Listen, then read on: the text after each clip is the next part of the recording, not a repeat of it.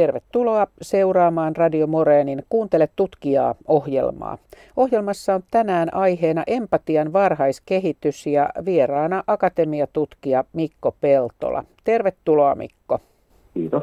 Mikko, sinä johdat Tampereen yliopiston yhteiskuntatieteiden tiedekunnassa talvella 2019 alkanutta tutkimusta, jossa selvitetään alle vuoden ikäisten lasten empatiakykyjä.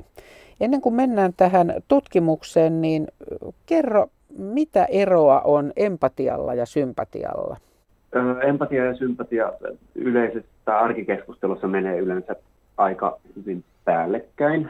Ja eihän tutkijoidenkaan keskuudessa aina ole ihan täyttä yhtämielisyyttä niiden määritelmistä, mutta sellainen määritelmä, mitä mä tykkään seurata, on sellainen, että empatia tarkoittaa suhteellisen automaattista toisen ihmisen tunteiden tai mielentilojen jakamista. Eli tavallaan sitä, että toisen ihmisen tunteet tarttuu ainakin jossain määrin meihin.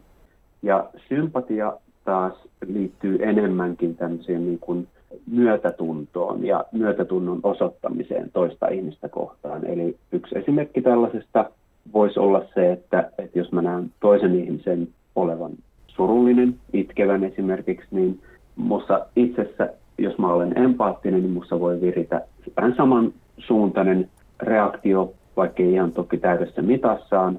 Ja sympatia taas sitten liittyy enemmän siihen, että millä tavalla mä osoitan sille toiselle ihmiselle myötätuntoa ja mä osoitan hänelle, että mä ymmärrän, miltä hänestä tuntuu ja pyrin lohduttamaan häntä. Tämä on se mun näkemys niin kuin näiden käsitteiden erosta. Selvä. No, tutkimuksissa on osoitettu, että jo ihan pienet, jo alle vuoden ikäiset vauvat kykenee osoittamaan empatiaa toisia ihmisiä kohtaan. Mistä tämä tiedetään tällaisten ihan jo pikkusten kohdalla? Miten, Mikko Peltola, tätä on tutkittu? Pienten vauvojen empatiaa ja myös sympatiaa, koska pienillä vauvoilla tällaista erottelua näiden empatian ja sympatian käsitteiden välillä on hyvin haastavaa tehdä. Niin kuin ylipäätään pienten vauvojen tutkiminen on haastavaa. Mutta pienten vauvojen empaattista reagointia yleensä tutkitaan sellaisten kipusimulaatioasetelmien avulla, mikä tarkoittaa sitä, että esimerkiksi vauvan vanhempi tai vierasaikuinen esittää vauvalle satuttavansa itseään, jonka jälkeen hän reagoi esimerkiksi itkemällä siihen tilanteeseen. Ja pienten vauvojen reaktioita tällaiseen tilanteeseen yleensä otetaan videolle ja videolta analysoidaan vauvan käyttäytymisessä ja reaktiossa eri piirteitä, joiden uskotaan liittyvän niin kuin empaattisen huolen virjäämiseen. Eli siinä tutkitaan kasvon ilmeitä, millä tavalla vauvan kasvoilla ilmenee esimerkiksi surua, huolta ja tämmöistä niin kuin kiinnostusta sitä toisen ihmisen reaktiota kohtaan ja ääneen liittyviä reaktioita, vähän tämmöistä voivottelutyyppistä reagointia ja myös kehon liikkeitä, eli kuinka vauva pyrkii esimerkiksi lähestymään tai vastaavasti välttelemään, vetäytymään tämmöisestä hyvin voimakkaasta tilanteesta, niin tällaisen tavallaan analyysisysteemin avulla pyritään sitten tekemään päätelmiä vauvan empaattista reagoinnista. Eli se on hyvin tämmöinen epäsuora menetelmä, mutta se liittyy tavallaan sellaiseen kaikkeen siihen, mitä me tiedetään muuten siitä, että millä tavalla ihmiset yleensä reagoi toisen hätään.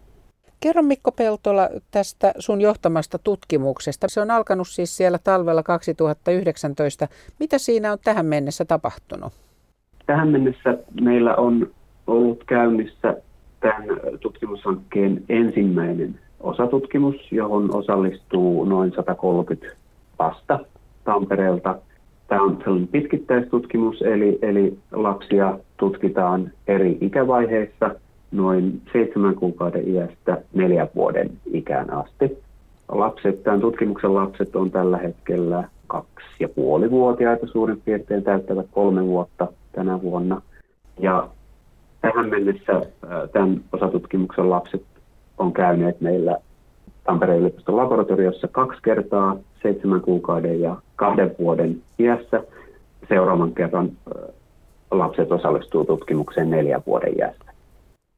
4 vuotta on aika pitkä aika ja siinä tapahtuu paljon kehitystä pienessä lapsessa. Kyllä. Jatketaanko tätä tutkimusta edelleen tällä samalla kipusimulaatiomenetelmällä vai tuleeko tähän jotain uusia menetelmiä mukaan? Tässä ensimmäisessä tutkimuksessa meillä on erityisesti ollut mielenkiinnon kohteena se, että millä tavalla toisen ihmisen tunteiden havaitseminen mahdollisesti ennustaa lapsen empaattista reagointia. Eli me ollaan näiden 2 ensimmäisen tutkimuskäynnin aikana tutkittu lasten tunteiden havaitsemista, eli käytännössä kasvon ilmeiden havaitsemista ja lisäksi myös vauvan empaattista reagointia. Ja 2-vuotiaiden lasten kanssa me tutkittiin myös lisää tällaista mahdollisesti empatiaan liittyvää käyttäytymistä. Eli tutkittiin käytännössä niin kuin toisten ihmisten tämmöistä auttamistaipumusta, että millä tavalla kuinka herkästi lapset auttaa aikuista silloin, kun he huomaavat, että aikuinen on erilaisissa vaikeuksissa. Tällä tavalla päästään sitten tutkimaan toisaalta sitä, että millä tavalla toisen ihmisen tunteiden havaitseminen liittyy empatiaan ja auttamistaipumuksiin, mutta myös sitä, että millä tavalla tämmöinen empaattinen reagointi liittyy tämmöisiin niin kuin prososiaalisiin taipumuksiin, eli käytännössä niin kuin taipumukseen auttaa toista ihmistä erilaisissa ongelmatilanteissa. Kun vauvat kasvaa tai lapset kasvaa vähän isommiksi, niin 4-vuotiaana me pystytään vähän laajemmin sitten kartoittamaan näiden lasten sosiaalista ja emotionaalista kehitystä sillä tavalla, että pystytään jo tutkimaan esimerkiksi erilaisten niin kuin tunne-elämän mahdollisten ongelmien tai käyttäytymiseen liittyvien ongelmien ilmenemistä. Ja kun meillä on tämmöinen pitkittäisaineisto, niin pystytään tutkimaan, että millä tavalla esimerkiksi vauva-iän empatia tai vauva-iän tunteiden havaitseminen mahdollisesti ennustaa lasten niin kuin tämmöisiä orastavia käyttäytymiseen liittyviä ongelmia. Lapsi siis tunnistaa tunteita aikuisen kasvojen ilmeistä. Onko jotkut tunteet lapselle jotenkin helpompia tunnistaa kuin jotkut toiset? Joo, kyllä ihan vauva-iästä lähtien on aika paljon tutkittu kasvonilmeiden erottelua ja tunnistamista, ja se, että minkälaiset tunteet lapsille on helpointa tunnistaa, niin osittain liittyy vauvan niin kuin tämmöisen kokemusmaailmaan sillä tavalla, että sellaisia tunteita, mitä hän havaitsee hyvin niin kuin tyypillisesti omassa kasvuympäristössään, niin sellaisten tunteiden erottelukykykin kehittyy vähän aikaisemmin kuin muiden tunteiden. Eli käytännössä niin kuin hyvin pienet vauvat osaa jo niin kuin erottaa hymyn ja positiivisen tunneilmaisun muista tunteista. Ja sitten tällaisten vähän niin kuin lapselle harvinaisempien tunneilmaisujen, niin kuin pelon, suuttumuksen tai surullisuuden ilmaisujen erottelu toisistaan ja niiden niin kuin tällainen ymmärtäminen. Eli jotta lapset oikeasti ymmärtäisi, että mitä se tarkoittaa, jos aikuisen kasvoilla esiintyy vaikka pelkoa. Että hän oikeasti ymmärtää samalla tavalla, että se viittaa jonkin asian pelkäämiseen samalla tavalla kuin me se yleensä ymmärretään, niin se kehittyy myöhemmin. Ja se vähän riippuu, tällainen kehitysaikataulu osittain myös siitä, että millä tavalla tutkitaanko tämmöistä niin kuin luokittelukykyä, tunteiden erottelukykyä toisistaan, vaan tämmöistä vähän niin kuin monimutkaisempaa, sivistyneempää ymmärrystä tunteiden tai kasvonilmeiden tai muiden tunneilmaisujen sisällöstä, niin se tapahtuu ensimmäisten vuosien aikana. Tässä aiemmin tehdyssä tutkimuksessa on havaittu ainakin jo se, että vauva on kiinnostunut kasvoista, niin jo se ennustaa niitä empatiakykyjä. Joo, tällainen havainto oli meidän aikaisemmassa pitkittäistutkimuksessa, joka me ollaan tehty Tampereella useampi vuosi sitten. Ja tässä tutkimuksessa tosiaan aika samanlaisella pitkittäisasetelmalla tutkittiin kasvoilmeiden havaitsemista ja nimenomaan vauvojen tarkkaavaisuutta kasvon ilmeitä kohtaan jo vauvaiässä. Ja sitten lapsia seurattiin siinäkin tutkimuksessa 4 vuoden ikään asti. Ja heiltä tutkittiin tällaista niin kuin auttamistaipumusta.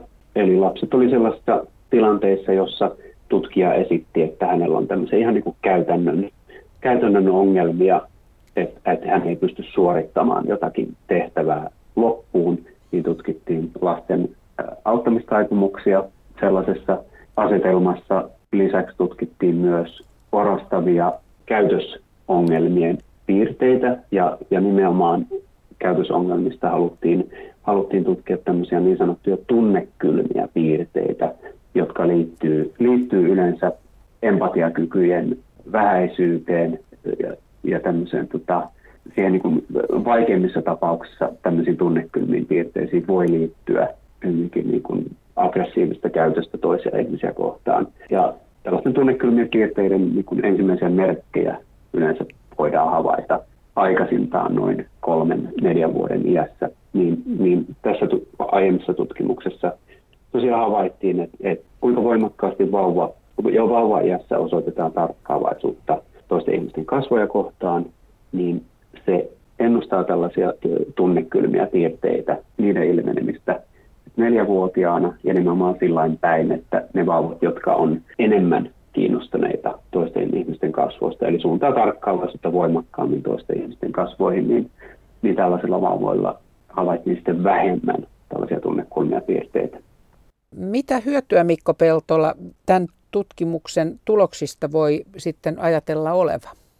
Kyllä meidän pääasiallinen kiinnostus tutkijoina on ihan niin kuin tieteellisen tiedon lisääminen. Eli tämän alan tutkimusta on sen verran vähän, että kyllä me ehdottomasti ollaan vielä tällaisen niin kuin perustutkimuksen vaiheessa. Eli käytännössä me halutaan ymmärtää paremmin oikeastaan 2 asiaa, kun mun ja mun kollegoiden tausta on erityisesti tämmöisen niin kuin sosiaalisen tiedon käsittelyn tutkimuksessa, eli sitä, että miten me havaitaan, miten me ymmärretään toisten ihmisten kasvoja, kasvojen viestejä ja kasvon ilmeitä, niin kun me ollaan tutkittu vauvien kasvojen havaitsemista ja tunteiden havaitsemista, niin se, että me tällä tavalla niin kuin pyritään selvittämään, että millä tavalla yksilölliset erot ihan jo vauvojen kasvojen havaitsemisesta, niin minkälaisiin tämmöisiin niin kuin kehityksellisiin piirteisiin ne liittyy, millä tavalla ne liittyy sosiaaliseen ja emotionaaliseen kehitykseen, niin se auttaa meitä ymmärtämään paremmin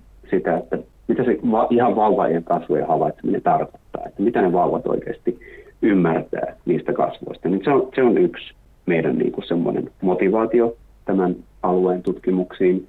Ja toinen on sitten se, että tällä tavalla me pystytään paremmin myös ymmärtämään sellaisia mekanismeja, mitkä liittyy lapsuusien emotionaaliseen kehitykseen ja nimenomaan niin kuin empaattisten kykyjen kehitykseen. Eli tässä tavallaan vähän niin kuin lainataan aikuisiän tutkimuksesta, jossa on tutkittu hyvinkin paljon empatiaa ja siihen liittyviä hermostollisia ja havaitsemiseen ja tiedonkäsittelyyn liittyviä mekanismeja, niin tavallaan me sovelletaan sitä tietoa jo ihan varhaislapsuuden empatian tutkimukseen, niin meidän näkökulma on tavallaan se, että sillä tavalla me saadaan parempi ymmärrys siitä, että noudattaako ihan jo pienen lapsen empatia samanlaisia lainalaisuuksia kuin mitä me aikuisilta tiedetään.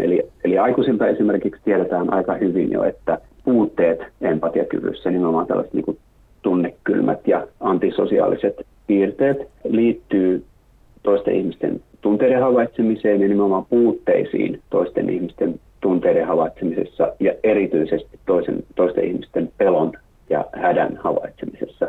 Niin kun me tällä tavalla niin kun tutkitaan esimerkiksi jo vauvaiässä sitä, että onko keskimääräistä vähäisempi empatiakyky yhteydessä vähäisempään kiinnostukseen toisen ihmisen pelkoa kohtaan, niin me tavallaan sovelletaan sitä aikuisilta saatua tietoa jo ihan vauvaiän kehitykseen. Ja se on tämmöistä niin kuin ymmärryksen kasvattamista pienten lasten emotionaalista kehityksestä. Tämä on niin kuin tämmöinen tieteellinen motivaatio, mikä meitä vielä tässä vaiheessa ajaa. Mutta toki niin kuin tutkijana sitä haluaa ajatella myös pidemmälle ja mahdollisia niin tämä on niin kuin käytännön sovelluskohteita omalle tutkimukselleen, niin kyllä tavallaan meidän näköpiirissä ja haaveissa on myös se, että mitä enemmän me ymmärretään siitä, että mihin jo ihan vauvaiän kasvojen havaitseminen liittyy, minkälaisiin kehityksellisiin piirteisiin, niin meidän tavallaan haave on, että sitä jatkossa voitaisiin käyttää vähän niin kuin muillakin tavalla tutkitaan lasten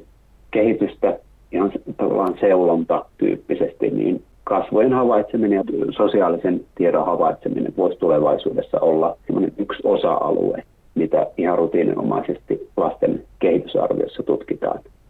Se ei välttämättä ole ihan niin kaukainen haave vielä kuin voisi kuvitella.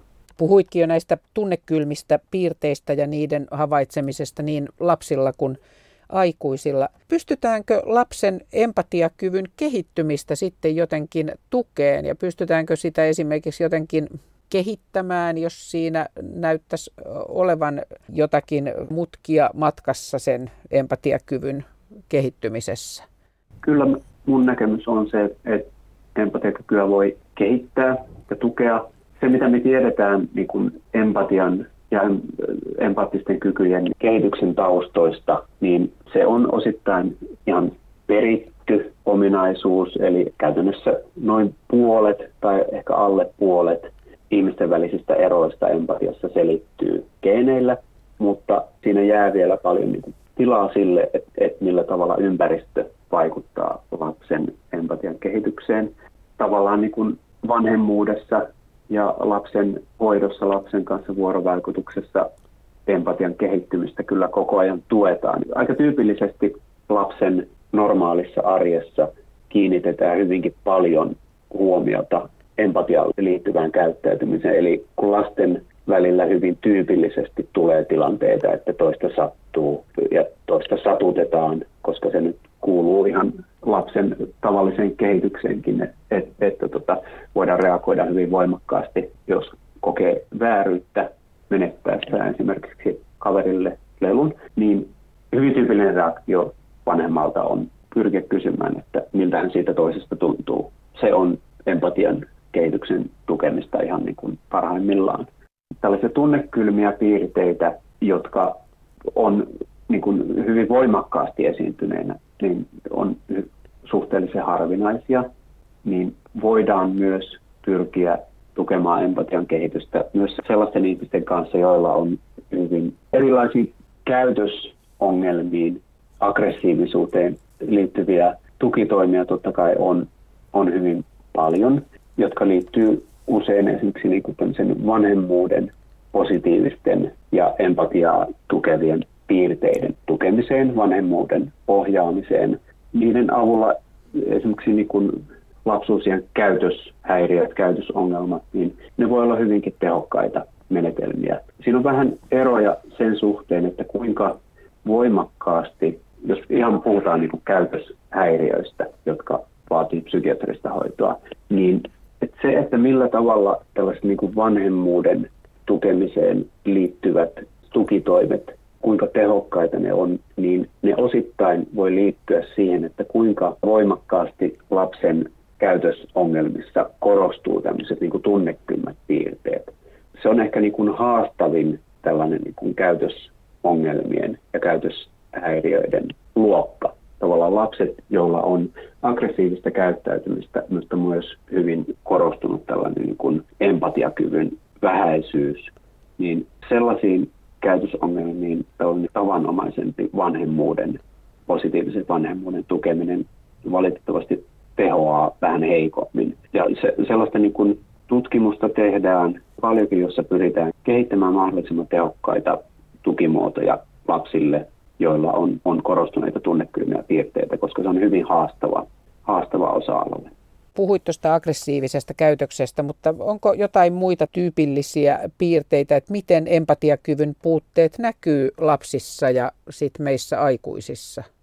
No yleensä empatian kyky, koska se on hyvin tavallaan perusmekanismi meissä ihmisissä, että me reagoidaan toisten tunteisiin ja se tavallaan niin kuin auttaa meitä ihan kaikessa vuorovaikutuksessa niin kuin asettumaan toisen ihmisen asemaan, niin puutteet empatiakyvyssä, niin ne tyypillisesti näkyy vähän tämmöisen niin kuin sosiaalisten taitojen vähän niin kuin enemmän kömpelyytenä ja sellaisena niin kuin vaikutelmana toiselle ihmiselle, että toinen ei välitä ikään kuin samalla tavalla kuin sellainen ihminen, joka reagoi niin kuin empaattisemmin toisten ihmisten tunteisiin, niin se näkyy tämmöisen niin kuin vuorovaikutuksen kömpelyytenä. Erityisesti toki silloin, kun empatiakyvyn puutteet on selvempiä, niin se voi näkyä myös matalampi kynnys esimerkiksi reagoida niin kuin aggressiivisesti toisten provokaatioon. Ja empatiakyvyn puutteet voi näkyä vuorovaikutuksessa, esimerkiksi lasten välissä vuorovaikutuksessa esimerkiksi sillä tavalla, että toisten lasten viestejä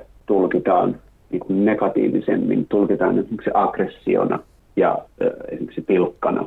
Sellaisia viestejä, jotka ei ole välttämättä sellaisiksi tarkoitettu, koska sellainen niin kuin toisen ihmisen tunteiden ja mielentilojen jakaminen ei välttämättä ole ihan sillä tasolla, mikä niin kuin edesauttaisi tämmöistä sujuvaa vuorovaikutusta. Niin sitä kautta empatiakyvyn puutteet voi lapsilla liittyä sitten niin kuin korostuneeseen aggressiivisuuteen.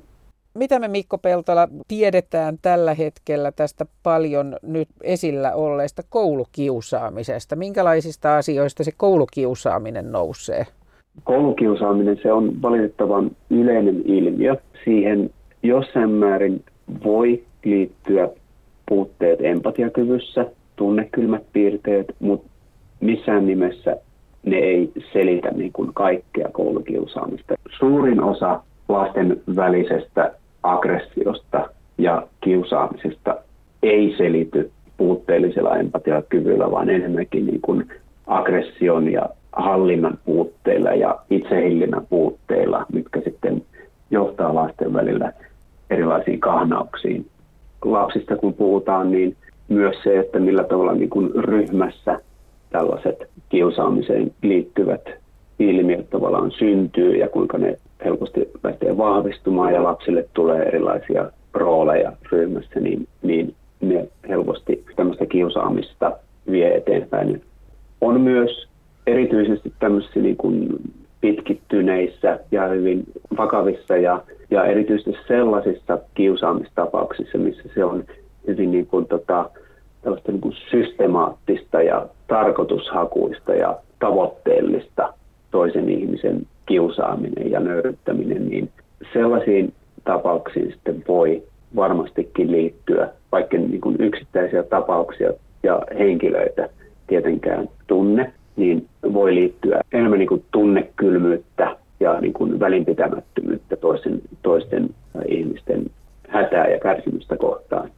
No tässä nousee nyt ihan väkisin mieleen tällä hetkellä, kun me jutellaan, niin erittäin ajankohtainen Koskelan henkirikos, jossa nuoret pojat pahoinpiteli päiväkoti-ikäisestä tuntemansa kaverinsa kuoliaaksi. Tämä ahdistaa ihmisiä, näin olen huomannut ihan valtavasti, kun tähän haluaa niin kuin löytää selitystä. Voiko tämmöiseen tapaukseen löytää mitään selitystä? Empatiakyvyn puute, riittääkö se selitykseksi?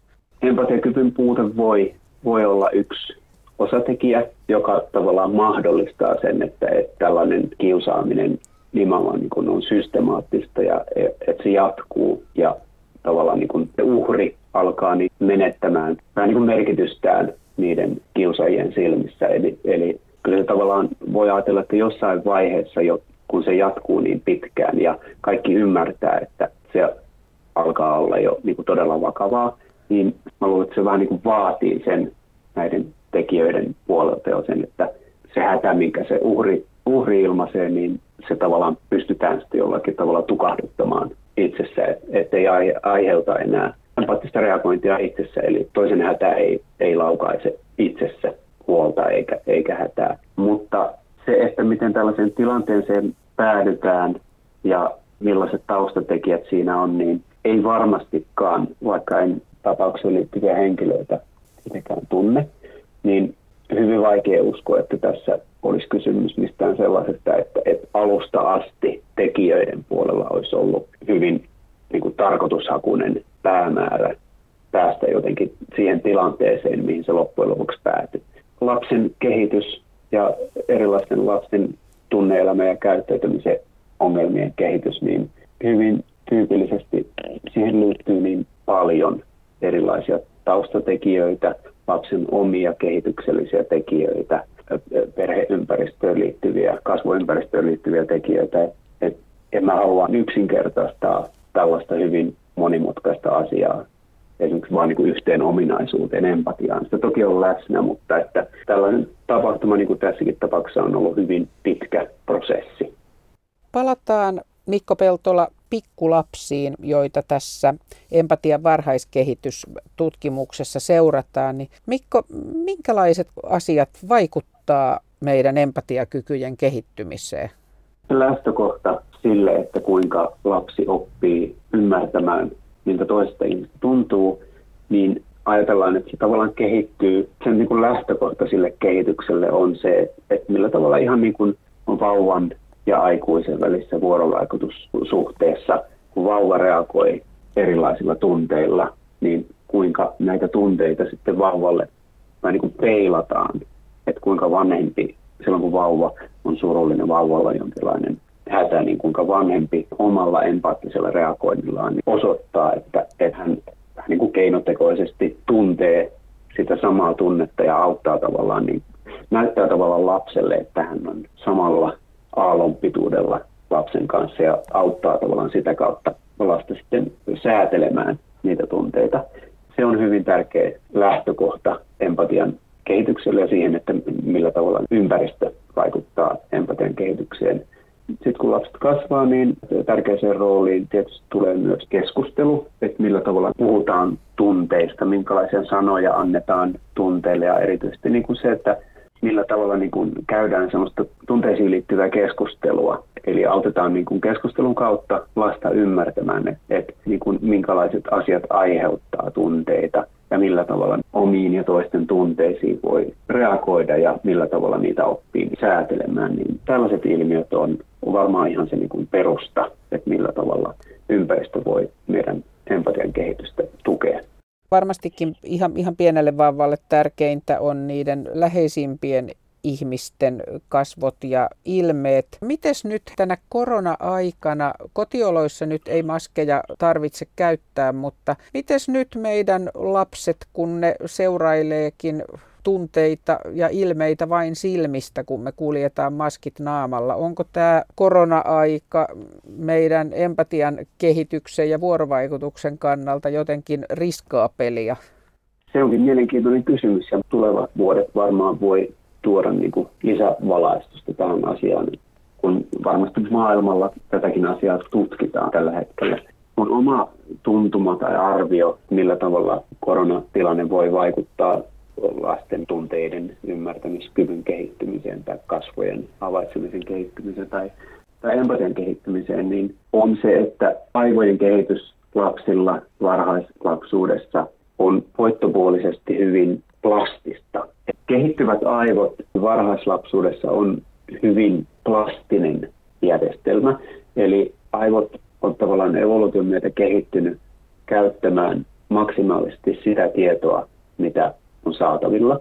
Ja esimerkiksi kasvojen havaitseminen, kun sitä on tutkittu, niin on havaittu, että vaikka niin kuin varhaiskehityksen vaiheessa kasvojen havaitsemisessa olisi puutteita, on esimerkiksi sellaisia eläintutkimuksia tehty, joissa eläimet ei ole nähneet kasvoja ollenkaan varhaiskehityksen aikana. Sitten kun eläimet taas pääsee havaitsemaan kasvoja ihan normaalisti, niin on havaittu, että aivot hyvin nopeasti käyttää tällaiset mahdollisuudet hyväkseen. Ja niin kun kasvojen havaitseminen pääsee sitten vaikkakin jälkijunassa niin kehittymään suhteellisen normaalille tasolle tällaista varhaisista puutteista huolimatta. Tietenkin tuollaisessa niin eläintutkimuksessa se puute on ollut ihan totaalista, mikä ei tietenkään useimmilla vauvoilla tilanne, eli kotioloissa kuitenkin kasvoja havaitaan normaalisti, tunteita ilmaistaan normaalisti ja tavallaan vuorovaikutus on hyvinkin intensiivistä voi olla, niin kyllä se on sellainen suojaava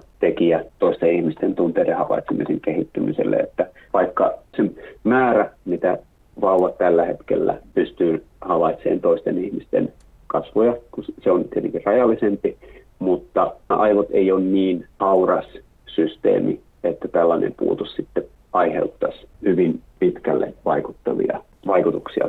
Mä en ainakaan usko. Mikko Peltola, tämä on tullut nyt tässä jo tämän keskustelun aikana esille, että empatiakyvyt on meille tärkeitä, mutta otetaan vielä yhteenvetona, miksi me tarvitsemme empatiakykyjä? No empatiakyky on sellainen vähän niin kuin perusmekanismi ihmisten väliselle vuorovaikutukselle, jotta me tavallaan pystytään ymmärtämään toisia ja asettumaan vähän niin kuin toisen asemaan ja lukemaan vähän niin kuin toisen mieltä, niin se vaatii tämmöistä hyvin automaattista taipumusta jakaa toisen ihmisen tunnetiloja ja mielentiloja. Sen vuoksi empatiakyky on tärkeää ihmisille, mutta se ei ole vielä niin kuin riittävä taito sille, että me oikeasti tullaan ihmisten kanssa toimeen. On myös sellaisia tutkijoita, jotka on vähän niin kuin kritisoinut sen empatia-käsitteen korostamista sillä tavalla, että empatia ei aina johda niin kuin automaattisesti hyviin lopputuloksiin ihmisten välissä vuorovaikutuksessa, koska empatialla on myös sellainen taipumus, että helpoiten koetaan empatiaa sellaisia ihmisiä kohtaan, jotka on samanlaisia kuin me. Että tavallaan sellaiset ihmiset, jotka edustaa jotakin meille vieraampaa ryhmää, mitä kauempana ihminen on meistä, niin empaattinen reagointi on heikompaa, mikä tavallaan mahdollistaa sen, että empatia vähän niin kuin ilmiönä tai tämmöisenä mekanismina vähän niin kuin suosii klikkiytymistä ja kaiken niin kuin vieraan aineksen vierastamista, koska se ei herätä samalla tavalla niin kuin vieraat ihmiset meissä samanlaisia empaattisia reaktioita, niin se voi myös edesauttaa tämmöistä niin kuin, vähän niin kuin negatiivistakin ryhmäytymistä. Mikko Peltola, mitä jatkossa seuraa tässä empatian varhaiskehitystutkimuksessa?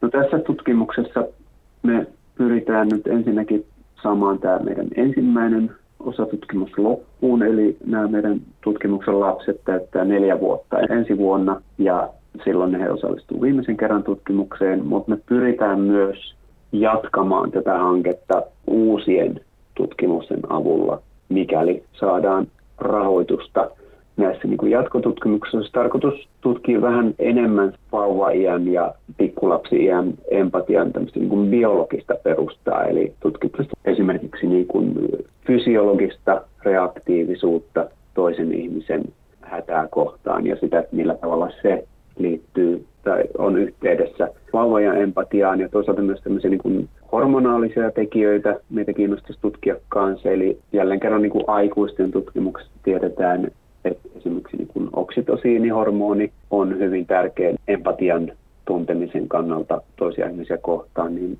meitä kiinnostaisi tutkia, että millä tavalla mahdollisesti jo vauva-iässä oksitosiinihormoni liittyy empatian kokemiseen toisia ihmisiä kohtaan.